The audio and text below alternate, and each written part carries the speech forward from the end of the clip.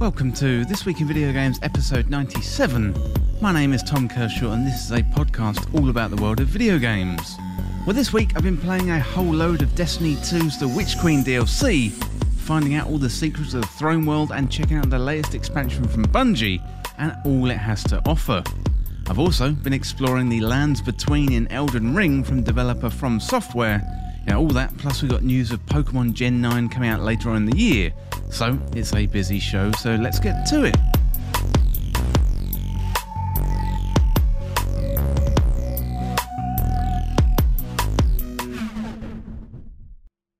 Welcome to the show, everyone. I hope you're well and you're having a good week.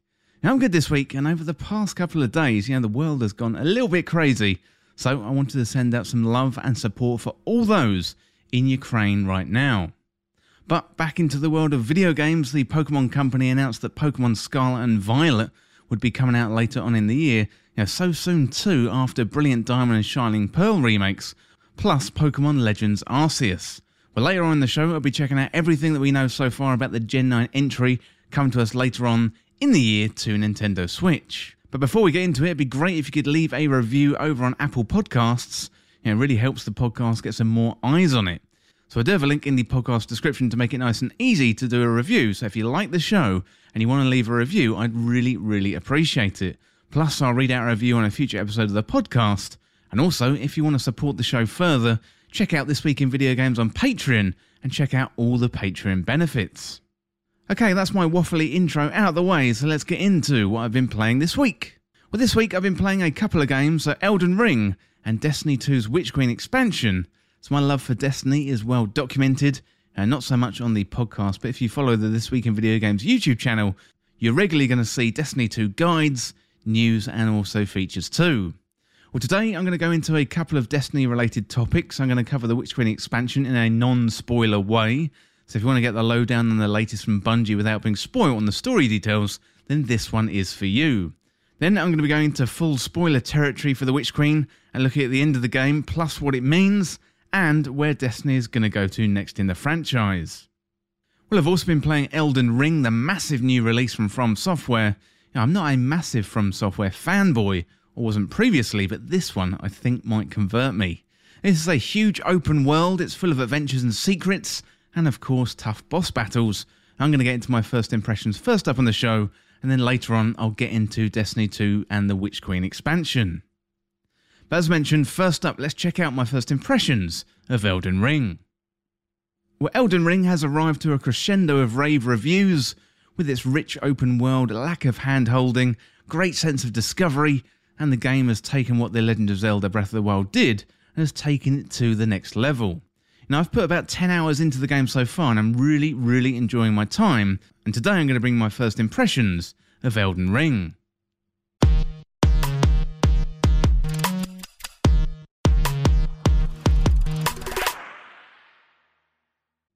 So I did want to say up front, I'm not a veteran of From Software games. I played some Sekiro, Dark Souls and Demon Souls.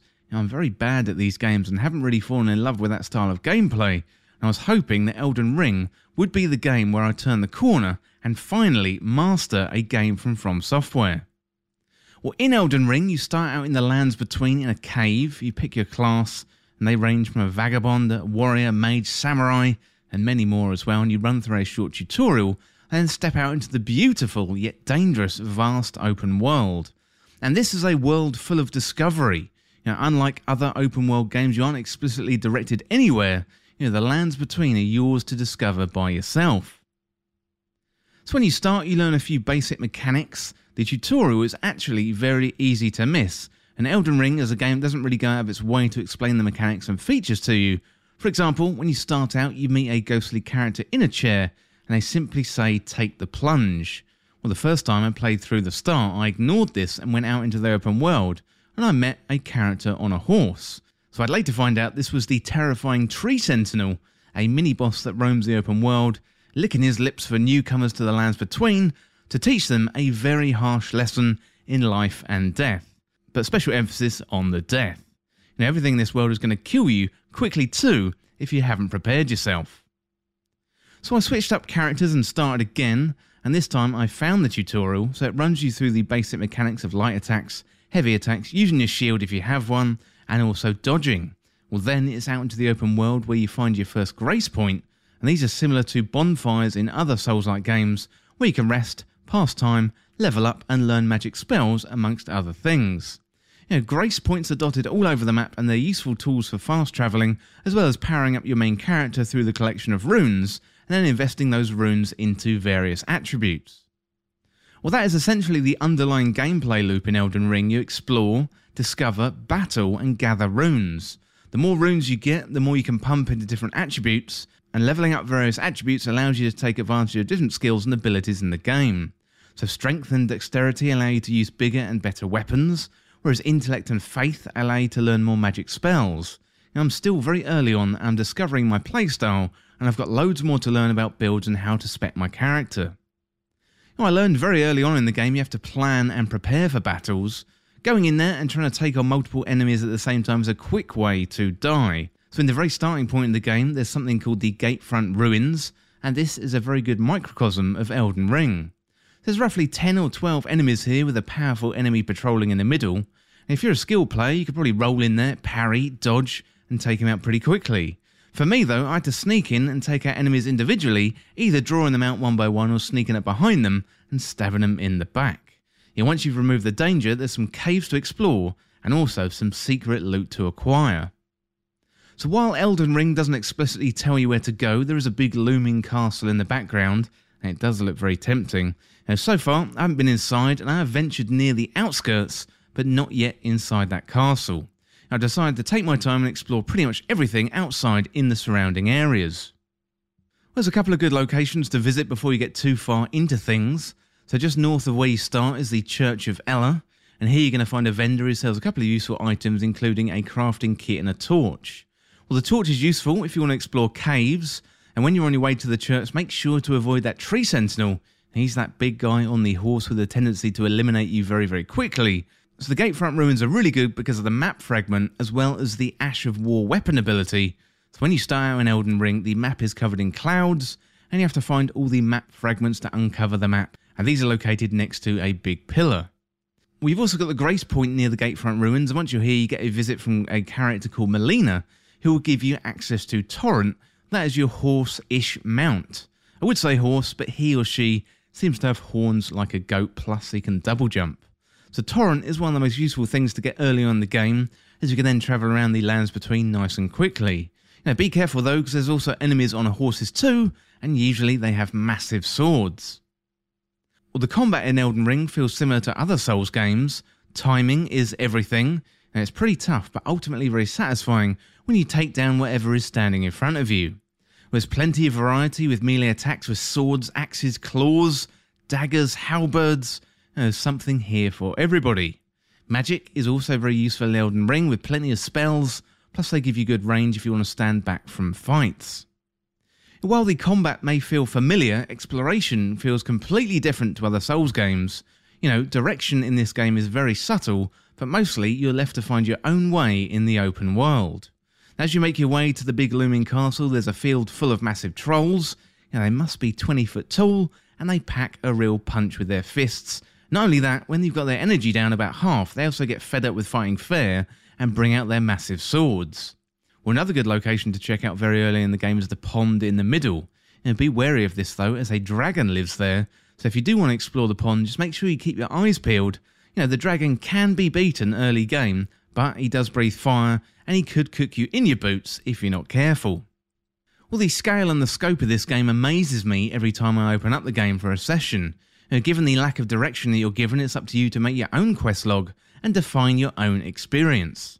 For some players, this has meant keeping notes in a pad, or you can keep your own digital notes, which I would recommend given you can search for keywords, plus the naming convention in Elden Ring means a few similar sounding names. There's a good chance you're going to speak to one character, then forget about them as you move on to the next location, and there's no in-game quest log to keep track of these things. From a discovery point of view, this can be a blessing and a curse. On one hand, it makes the discovery in the game thrilling, surprises around every corner, while on the other hand, if you're someone who gets overwhelmed by choice, this system may not gel well with you. One of the most challenging elements I've found with the game isn't the bosses or the enemies, it's maintaining focus on my goal. The world is full of interesting distractions, things to discover, secrets to find, and getting teleported into hellish locations full of semi-invincible enemies with murder on their minds. And a sense of wonder and discovery when you find a new area, scour it from head to toe to find chests filled with loot, and more often than not guardians who aren't going to be too pleased that you're there. So a good example of this is when I made my way over the bridge south. From the starting area, I came across a village full of zombie-like creatures, and I found a chest guarded by rats, one huge rat, and I went back to the village only to be greeted by the former villagers with fire lasers from their eyes. So I'm roughly about 10 hours into Elden Ring at the moment. I don't really feel like I've even scratched the surface of the game yet. So I'm yet to face off against the main boss, having spent most of my time exploring, trying to level up before I get there. I have found some mystical weapons, battled trolls on horseback, died to a dragon, fought an undead wizard in a dark forest, and discovered friendly NPCs hidden in caves. Well, Elden Ring is a game that I'm thinking about when I'm not playing it, but I do have to get over a couple of roadblocks. I'm still dying too much, so I need to learn how to parry and move around a battle more effectively. I'm also under-leveled, so taking on even minor bosses feels more like a chore. Now, I've got plenty more work to do, but I'm not put off. So I'm wandering around the world at my own pace, and at this rate, I'm going to be playing this game for about 100 hours. Now, whereas I've fallen off previous From Software titles, I'm determined to finish this one. Now, I can't recommend Elden Ring enough, and if you're remotely interested in playing it, I definitely think you should check it out.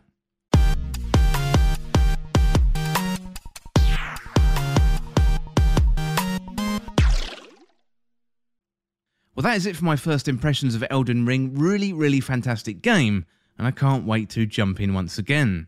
But to follow up on the first impressions, I did want to bring you some Elden Ring news. So first of all, we got a story here by Victoria Kennedy from Eurogamer. So Victoria says, Elden Ring earned the biggest non-FIFA or Call of Duty video game launch in the UK. For more of a recent comparison, its launch sales figures were 2.5 times greater than those of Horizon Forbidden West, according to data via GamesIndustry.biz. These figures reveal that over 68% of Elden Ring sales came from digital downloads, with PC and Xbox consoles being the biggest digital platforms, and roughly 85% of Elden Ring sales on Xbox were downloaded, while the digital sales were about 73% of PC players. Meanwhile, PlayStation users saw an almost 50-50 split between Elden Ring's digital and physical sales. And with Elden Ring now sitting comfortably at the top of this week's charts, Horizon Forbidden West now takes third position in the GSD UK digital sales and second in the combined top 10.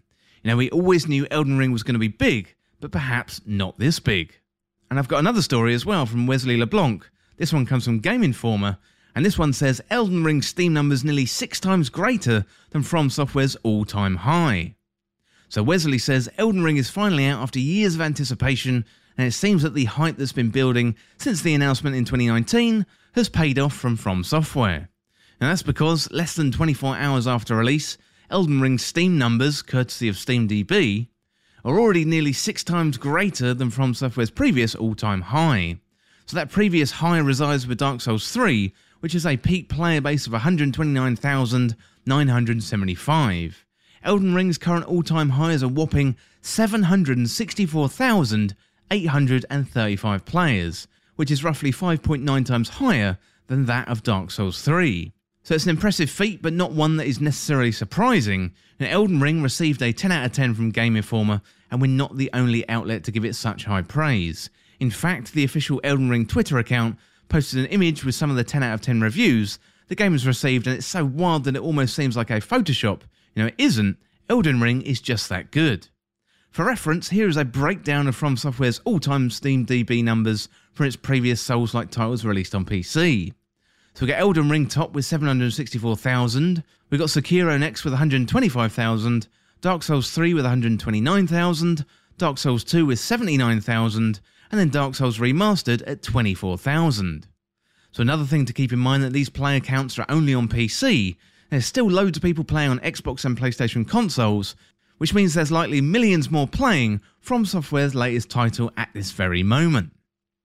Well, that is it for the Elden Ring news for the moment and my first impressions, but I'd love to hear what you think about Elden Ring.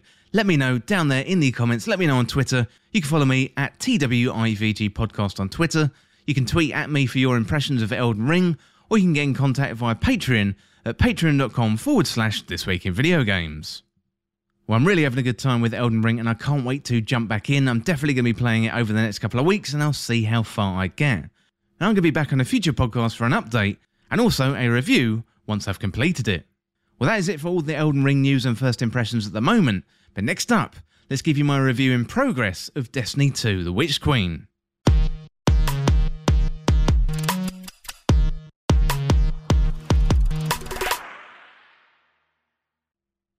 Well, the latest expansion from Bungie has been released and it's a big one. It's the Witch Queen. So this is a story that's been building for years and Destiny 2 fans have been drinking it in over the last couple of weeks. You know, I've put in countless hours into the Witch Queen so far and today I'm going to bring you my review in progress. This is also a spoiler-free discussion, so if you haven't played the Witch Queen campaign, then I won't go into story spoiler details.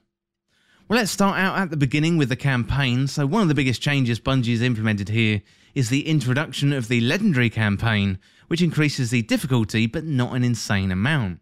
Over the past few years, Bungie has been ramping up the difficulty on the PvE content with Legend and Master Nightfalls, Lost Sectors, and also Grandmaster Nightfalls 2. But this is the first time we've had this treatment for the campaign, and you have to say it's by far the best campaign that Bungie has put together for Destiny 2, and it's better by a country mile compared to all the other campaigns. Now, over the past year, Savathun, the sister of the Taken King Oryx, has been waging a campaign against us by infiltrating the Lost City and wreaking havoc. You know, she nearly caused a civil war in the Lost City by infecting residents with a tune called Savathun's Song, and this turned many of the Lost City against one another due to a conflict between the Elixni and the humans. So Mara Sov, the Awoken Queen, returned to us last season to uncover Savathun's plan and imprisoned her, only for Savathun to escape at the end of the season. So in the Witch Queen campaign, we pick up right up where things left off, and we're headed to Mars. That's been mysteriously returned, although it's been changed. You know, the Cabal are setting up massive cannons there, and they have them trained on something that isn't us. You know, they're pointed up towards Savathun's massive Throne World ship, and that has arrived in our solar system. Now, we soon cannon ourselves onto the ship, only to find that the Hive has somehow gained access to the light, the space magic that powers our abilities, and essentially gives us life through our ghosts. You know, how did they get the light? You know, surely they must have stolen it somehow, and it's up to us to find out what's happened. You know, what ensues after this opening is a blockbuster campaign over a series of 8 missions, and it takes us all over the Throne World, plus the planets and the moons. You know, Bungie has been very generous with their upgrade materials, constantly giving them throughout the campaign, allowing us to level up as we go. Previously, in Destiny campaigns, we'd have to stop the campaign and go and level up somewhere else for a little while, but the campaign was very generous with its rewards. You know, all of our gear has been brought up to the new minimum of 1350, which meant we could use anything to kick off the campaign. However, you're quickly into the leveling grind with blue items and new armour and weapons. The Legendary campaign mixes things up with difficult but not impossible encounters, plus there's a number of set pieces throughout the campaign, with returning classic characters from Destiny 1, nods to boss battles from raids gone by, and the whole thing culminates in an entertaining, tough boss fight at the end of the story. We also get a tantalising peek at what's next for the Destiny 2 story in one of the most interesting cutscenes we've seen in the franchise history. Now, the story throughout the cutscenes and the character development were absolutely fantastic, and we've got a few new characters introduced, and our perceptions of existing characters are also thrown into disarray. The story twists and turns, and in the end, you don't really know how it's going to pan out until it does. You know, this is the culmination of a huge year for storytelling in the Destiny 2 franchise. Beyond Light was a turning point for the narrative team, and season over season the team at Bungie has been producing some fantastic storytelling, even though that much of Beyond Light's gameplay fixes were focusing on the issues introduced by Stasis. Now, the Witch Queen campaign was great storytelling, great mechanics, and it stands on its own 2 feet as a great shooter campaign, and it's definitely the best we've had in Destiny history. You know, once you finish the campaign, much like expansions before, things open up with new activities introduced on the Throne World, plus you've got a few exotic quests and a ton of loot to hunt down and try. Yeah, one element of this new loot is a new archetype of weapon called the Glaive. You know, this is a combination of things. It's a melee weapon, you can shoot at range, plus you can hold up a shield. It's a first-person weapon, unlike the other melee weapons we've got in the game, and I wasn't really expecting to like the Glaive very much looking at the preview trailer, but I can happily say that the Glaive now is a staple weapon of my current loadout, and I've really been enjoying my time with it. Yeah, Bungie mentioned during a recent Vidoc that during development this thing was nicknamed the Murder Stick, and you can really see why. This thing just kills everything in its path. You know, rather than just a simple poke with a regular glaive, you can combo enemies, plus you can shoot a decent damage shot from distance, and also you've got these shielding capabilities too. Well, we're introduced to the new glaive weapon through another new feature in the Witch Queen, one that we've been asking about for some time, and this is called weapon crafting. So you can access the relic at the enclave near the throne world, and there you can shape and reshape weapons. You know, to be able to craft weapons, you first have to collect the weapon pattern and gather a bunch of materials. Level up that weapon to unlock the perks and traits, and then you can craft the weapon that you want. You know, I've only really interacted with this feature on the surface level at the moment, but it looks like it's going to change the game significantly. You know, early in the game we craft our new legendary glaive weapon, then after the campaign you can also craft the new exotic submachine gun, and that one is called the Osteo-Striga. But do be aware, you only get that if you purchase the deluxe edition of the game. You know, I've got some serious problems with my vault. I went into the Witch Queen expansion with about 350 out of 500 items, and I'm already running out of space. And from what I understand, weapon crafting was supposed to help with the vault space, but I'm finding the opposite at the moment. It's clogging up more space than it's helping, but it is early days for the new system. So it's a fairly new and complicated system to get your head around in the context of Destiny 2, but so far I really like it and you can see the potential. I think we're conditioned in Destiny 2 to find weapons and not craft them, so it's definitely going to be interesting to see how this goes. Well, another major update in the Witch Queen was Void 3.0, and this is a complete overhaul for our Void subclass, and they move it into the same subclass type as Stasis. So we've got now much more freedom to pick and choose the combinations through our aspects and our fragments, and thankfully most of these are available to us when we start the campaign, and gone are the tedious quests to unlock new ones season over season. Now I don't think I ever finished all characters' aspects and fragments of my other characters in Beyond Light for Stasis. I would love to see Bungie go back and retrospectively unlock all the Stasis abilities for us. Void 3.0 is great, and this led me to pick a Warlock to start the Witch Queen, and I haven't been let down. You know, Void Explosions seem to be the flavour of the month at the moment, and with the Warlock, you know, I've got grenades, class abilities and rifts that can help me out in battle. Void 3.0 has brought the space magic back to Destiny 2, you know, without it overwhelming the sandbox like Stasis did. You know, Beyond Light brought Stasis with it, but for many players it ruined the game for them, with many top players leaving. So in the post-launch updates in Beyond Light, they were spent nerfing Stasis and rebalancing the sandbox as PvP was almost ruined. Now, Void 3.0 doesn't seem to have had that effect, which is really good news for all of us. You know, Bungie has brought their A-game with the new loot as well.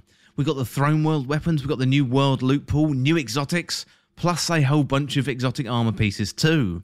The Throne World weapons are really good. I really like the look of them, and a few of them stand out, like the Forensic Nightmare submachine gun and also the Father Sin sniper. The new world pool loot weapons have the ridiculous funnel web submachine gun, which is really very much like the old Recluse from seasons gone by. Plus we've also got Crate, a really good new auto rifle. You know, it feels like there's something here for everyone, and the sandbox feels really fresh. And with exotics, we've got the Osteo-Striga, a new submachine gun that fires toxic damage, and that could be a nod to an upcoming subclass in the Destiny 2 future. Grand Overture is a Cabal grenade launcher, and that makes you feel like a Cabal Colossus. Plus we've got the Parasite grenade launcher, which shoots hive worms. Finally, we've got the Vow of the Disciple raid this weekend, so it's currently the eve of the new raid, which is why this is a review in progress and not a review. Now I can't wait to jump into the raid, and it's always the pinnacle activity of the Destiny 2 PvE experience, plus we're going to get a whole raft of new weapons and armour from that as well. And it's highly likely the world will change in some way after the raid, if the last couple of expansions is anything to go by. Well, Destiny 2's The Witch Queen expansion has been a huge success from my point of view. There was a lot of pressure on the team to deliver, and I think that Bungie has done an absolutely fantastic job. Yeah, Bungie has put out some great expansions in the past, including The Taken King in 2015, followed by Forsaken in 2018. However, back then Bungie had the help from Activision, and this is Bungie doing it on their own. And I think they've managed to create something pretty special. Well, The Witch Queen was developed by Bungie and also published by Bungie, originally released on the 22nd of February 2022, and it's available for PC, PlayStation 4 and 5, Xbox Series S and X and Xbox One, and also Google Stadia too. Well, that is it for my review in progress of Destiny 2 The Witch Queen, and I would love to hear what you think about it. So are you a long-term fan, and did it live up to your expectations, or are you a returning player checking out the latest expansion from Bungie? As I mentioned before, you can hit me up on Twitter at TWIVG Podcast. Let me know what you think of Destiny 2 The Witch Queen, or you can get in contact at patreon.com/This Week in Video Games, and I'll read out your comments on a later episode of the podcast. Well, that is it for my review in progress of Destiny 2's Witch Queen. Next up, let's have a look at the all-platform charts.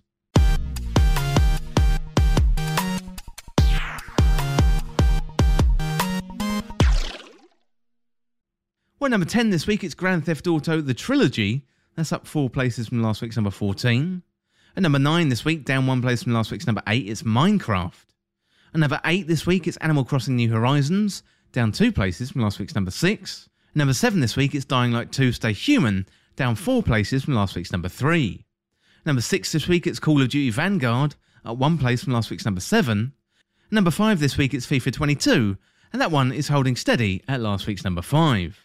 Holding steady again at number 4, it's Mario Kart 8 Deluxe. And number 3, it's Pokemon Legends Arceus. That's down 1 place from last week's number 2. Then at number 2, it's Horizon Forbidden West, down 1 place from last week's number 1. And a new entry at number 1, it's Elden Ring. Well, congratulations to the team at From Software. Elden Ring, absolutely fantastic, as I went through in my first impressions earlier on in the podcast. As you can see, it's had an absolutely blockbuster couple of weeks. And I think this thing is going to be talked about for years and years to come. It's an absolutely marvellous game. Well, that is it for the all-platform charts. But next up, let's have a look at the end of the Witch Queen expansion for Destiny 2, and also where the franchise is headed next.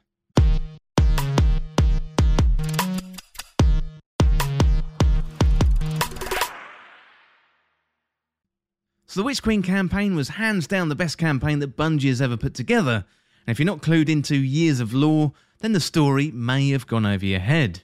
Well, today I'm going to run through the story details of the Witch Queen campaign, what happened, plus what it means for the future of Destiny 2, concerning Savathûn and the Witness as we march towards the next big expansion, and that one is Destiny 2 Lightfall.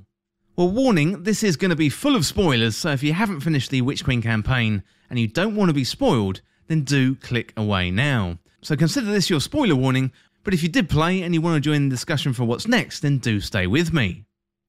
Well, the tagline for the Witch Queen expansion was Survive the Truth, and one interpretation of that is the truth is that Savathûn didn't steal the light at all. She was given it by the Traveller, just like we were. The Traveller chose Savathûn, and a true believer like Zavala are really having a hard time dealing with it. The Witch Queen campaign was a bombastic adventure through Savathûn's throne world, playing on the mystery of how did Savathûn get the light. So we assume that she must have stolen it, and with the help of Ikora Rey and the gang, we set off to find out what happened. One aspect of the campaign is learning more about one of our most dangerous enemies of all time, and that is Savathûn herself. Well, Savathûn came from a planet called Fundament. It was an unremarkable planet inhabited by a species called the Krill, which Savathûn was a part of before a huge transformation brought on by the darkness. Savathûn didn't always go by that name. Previously, in a fragile Krill state, she went by the name of Sathona, and she had a sister and a brother.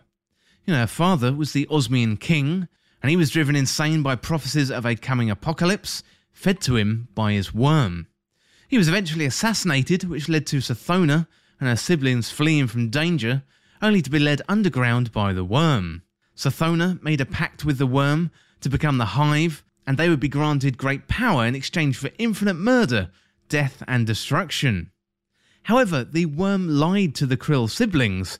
There wasn't an oncoming disaster. In fact, the Traveller had arrived at their planet, and they could have been taken in by the light. But the Witness persuaded Sathona and her siblings to do the bidding of the darkness through the worm, before tricking them into this miserable life. So at the end of Season of the Lost, Savathûn broke out of her crystalline prison, encased there by the Queen of the Awoken, Mara Sov. We thought that she'd escaped, but actually she was wounded and made her way towards the Traveller on the outskirts of the Last City. So Savathûn died there speaking to the Traveller not far from the Last City. Then a ghost called Imaru came down from the Traveller and resurrected Savathûn as a guardian, therefore choosing Savathûn in the name of the light. We were led to believe all along that Savathûn had stolen the light, as how could the Traveller choose Savathûn and the Hive, given their appetite for death and destruction. So this is what Zavala just cannot wrap his head around. As Savathun was brought back as a guardian, her memories were removed, much like happens to us when we're brought back as guardians from humans. Savathun must have known she was going to die, as throughout the Witch Queen campaign, we're travelling all around the throne world gathering and collecting relics, and therefore Savathun's memories, allowing Savathun to essentially restore her memories to a previous state. Now, Savathun removed her worm through Mara Sov, then was given the light by the Traveller, and then restored her own memories by tricking us into doing her bidding. It's all pretty clever stuff. Ultimately, we kill Savathun in the final boss fight in the Witch Queen campaign, but before we can destroy her ghost Imaru, the Traveller escapes, seemingly with Imaru, leaving the prospect of Savathun coming back at a later date. After the final scenes with Savathun at the end of the campaign, we do get a new cutscene with who we can assume to be the Witness. This is a new, dangerous enemy, tall and sleek, with a different design to anything we've seen in the Destiny universe before.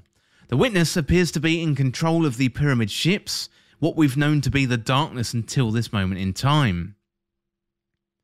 During the campaign, we got the revelation that the Witness had fed lies to a young Sathona and tricked them into becoming the Hive. The Witness has been operating behind the scenes for 1,000 years and now appears fed up with the Traveller and the battle against the Light. They reveal a huge fleet of Pyramid ships and are seemingly on their way to meet us in battle, which is going to most likely commence in Lightfall, or perhaps the Final Shape, which is the next couple of Destiny expansions. We don't really know much about the Witness yet, but given the build up to Savathun took at least 3 years, I would imagine we're going to learn a lot about them in the coming weeks and months. The Vow of the Disciple raid is this weekend, and it's probably going to be our first clue, as the raid is set inside a pyramid. Whether we get to see a fight against something similar to the Witness, that is yet to be seen. However, I don't imagine we're going to see a new race of enemies in Destiny 2 until we get to the next expansion. They could, in theory, use the raid as a teaser, but we're just going to have to wait and see what happens in the raid. Well, the Witness looks like they have a fleet of Pyramid ships, plus they've been sending out confusing messages. Salvation has always been the message that they've sent to us. This was in the cutscene at the end of the Shadowkeep DLC, where we met a version of ourselves. Then again, in Season of Arrivals, where we had some form of contact with the Darkness, although Savathun was trying to obscure the messages being sent, and we worked with Eris Morn to try and decode the messages. In Beyond Light, the Darkness gave us stasis, and also weapons. What the Witness and the Darkness are playing at isn't really clear at this stage. Post-campaign, we do get some more story info related to the worm, and the Witness manipulating Savathun. We have Savathun's worm, and we go through the Parasite exotic quest to get the new grenade launcher, so Morozov wants to learn details from the worm, and the Vanguard, well, they're stunned with the knowledge that Savathun was given the light by the Traveller. So the directions are clear though, we must avoid another collapse brought on by the Darkness, and the next major story beat is going to be in Lightfall, and that sounds very ominous for all of us Lightbearers. So I would expect plenty of story building moments over the next 12 months to that moment. We don't have an exact timeline for Lightfall just yet, but I would place bets on sometime in 2023. So Bungie isn't tied to a yearly release schedule since they went solo from Activision. However, they did recently jump back into a partnership with Sony, but given they want to retain their independence, hopefully this means also release timelines too. So in terms of what's next, I think this means a few things. So we're very likely to get a new enemy race to fight in Lightfall, perhaps the same race as the Witness. These tall, thin beings look unlike anything that we've seen in Destiny 2 before, and it's past time for us to get a new enemy race. The last time we had something close to this was the Scorn, although they almost feel like modified Fallen. So we have had extensions to various races like the Vex in Beyond Light with the addition of Wyverns, but it'd be really good to get a whole new race of enemies. Also, I don't think Savathun is dead. She may be dead at the moment, but given her ghost still exists, as long as her body is around, which I understand the Vanguard now has, then she could come back. I do believe we're on a journey of making a grand alliance to face off against the Witness and their armies of the Darkness, so we're already in a pact with the Cabal and Keitel, and we're recent friends with Elixni and Mithrax. I can't imagine teaming up with the Vex given their time-travelling death machines, and also the Scorn appear to be aligned with the Darkness, given we're fighting them this season. Well, that appears to be the build-up for the next few months and maybe years as we head into Lightfall and the Final Shape. So we're laying the groundwork for the battle with Light versus the Darkness, and I am 100% here for it. Also, interestingly, post-campaign we have Savathun appearing in front of us in the Altar of Reflection activity, and this is a puzzle-like encounter where we have to solve a riddle, then fight a little bit, and finally Savathûn communicates with us via a vision. So this happens week over week, and Savathûn is giving us 2 lies and 2 truths. So first week included Mercury, Io and Titan are in my care, the Witness return Mars to your solar system, the power to move worlds will soon be yours, and the Taken King will rise again. So some really interesting stuff there. So Mercury, Io and Titan are in my care. That's from Savathûn's perspective. I'm not really sure about that one. And the Witness return Mars to your solar system. That one seems like it could be likely. The power to move worlds will soon be yours. Really interesting stuff, and that could be a nod to the future. And the Taken King will rise again. Well, there are rumours that the Taken King raid is coming back, and it will be really interesting to see if they can weave that into the narrative. So it does appear as if we're going to get new messages each week, and this week include the message, "Your destiny lies beyond the solar system." So this could mean ultimately leaving our local system, one that we've been inhabiting since Destiny 2's launch back in 2014. Bungie has said that Lightfall and the Final Shape would be the conclusion of the current saga in Destiny 2, but I really don't think that's the end of the Destiny 2 story. I think we're about to venture across the stars. Well, that is it for what happens at the end of the Witch Queen campaign, and also what I think's next for the Destiny 2 franchise. I'd love to hear what you think about the Witch Queen story. Hit me up on Twitter at TWIVG Podcast, or you can contact me on Patreon, patreon.com/thisweekinvideogames. I would love to hear what you thought of the Witch Queen story, and also what you think is going to be next for Destiny 2. So I've really enjoyed playing the Witch Queen over the last couple of weeks, really good fun. Well, next up, let's check out everything we know about the upcoming Pokemon Scarlet and Violet, Generation 9 in the Pokemon franchise. And massive thank you to Games Radar for this information.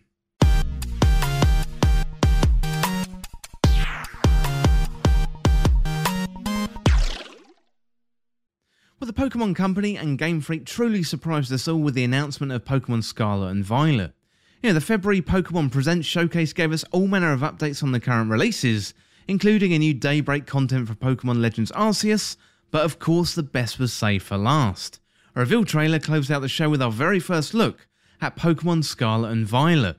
The upcoming adventure will take us to the next generation of what looks set to be in a real evolution of the much-loved series, with sunny skies, towns, big open areas, and critters physically roaming out in the wilds. There's plenty of reasons to get excited.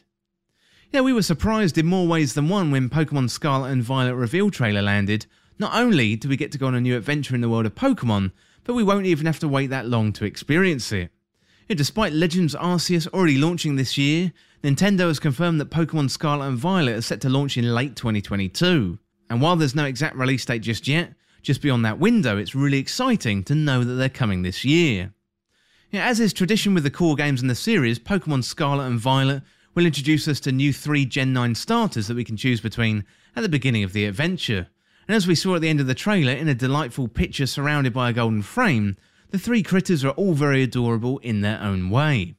The Pokemon Scarlet and Violet starters include the new Grass-type cat, Sprigatito, the Fire-type Croc Fuecoco, and the Water-type Duckling Quaxley.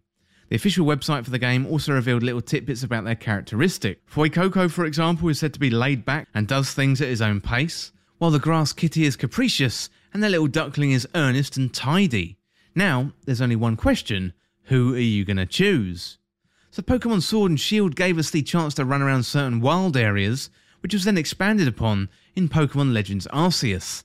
The latter release had several big open areas across a map to explore, but it still wasn't truly open world. Pokemon Scarlet and Violet looks set to take this an evolutionary step further, with an open world that features towns that blend seamlessly into the wilderness with no borders.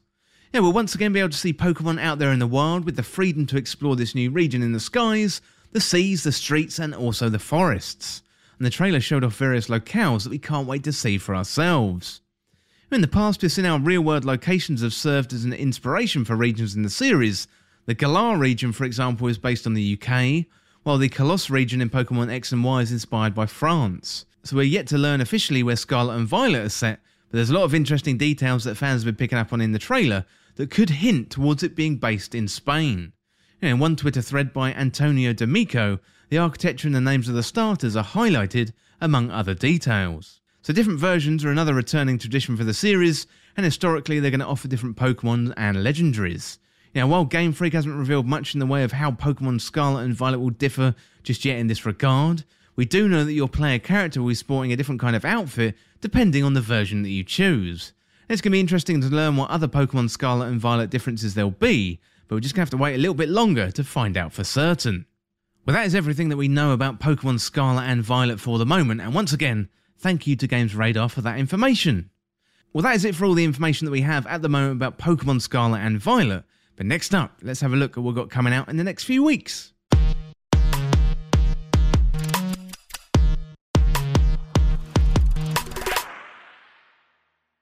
First of all, on March the 9th, we got RPG Time, The Legend of Wright. That's coming out on the Xbox Series S and X, Xbox One, PC, iOS and Android. Then on March the 10th, we got a few games. We've got Ashwalkers coming to Nintendo Switch. We've got Aztec Forgotten Gods, that's PS5, Xbox Series S and X, PS4, Xbox One, Switch and PC. We've also got Chocobo GP coming to Nintendo Switch. And we've got Submerged Hidden Depths, that's PS5, Xbox Series S and X, PS4, Xbox One and PC. On March the 10th, we got Workshop Simulator, that's PS4, Xbox One and PC. And then we got Young Souls, that's PS4, Xbox One, Switch and PC. Then on March the 11th, we got WWE 2K22, that's PlayStation 5, Xbox Series S and X, PlayStation 4, Xbox One and PC. Then on the 15th of March, we got Grand Theft Auto 5, coming to PS5, Xbox Series S and X. Also on the 15th, we've got Phantom Breaker Omnia, that's coming to PS4, Xbox One, Switch and PC. Then on the 16th, we've got a good one, this is Tunic, that's coming to Xbox Series S and X, Xbox One and PC. On the 17th, we've got Persona 4 Arena Ultimax, it's coming to PlayStation 4, Switch and PC. And then finally, on March the 18th, we've got Stranger of Paradise Final Fantasy Origin, that's PlayStation 5, Xbox Series S and X, PlayStation 4, Xbox One and also PC. Well, that is it for this week's episode, and if you want to get involved in the show, then get in contact through patreon.com/This Week in Video Games or check out the latest on the website. That is www.thisweekinvideogames.com, and you can check out loads of guides, news and also features there on This Week in Video Games on the web. Also, you can send in your questions, your comments and your video game stories to the podcast. I'm always interested in hearing from you, and I'd love to read out your questions in more community features in the future. Well, thank you so much for watching or listening, and for more This Week in Video Games content like this, like, subscribe and share with a friend. Or you can check me out on Twitter at TWIVG Podcast. If you enjoyed this podcast or found it useful, liking and sharing it would really help me out. Otherwise, check out the other podcasts in the feed. Well, thanks again, and I'll see you soon.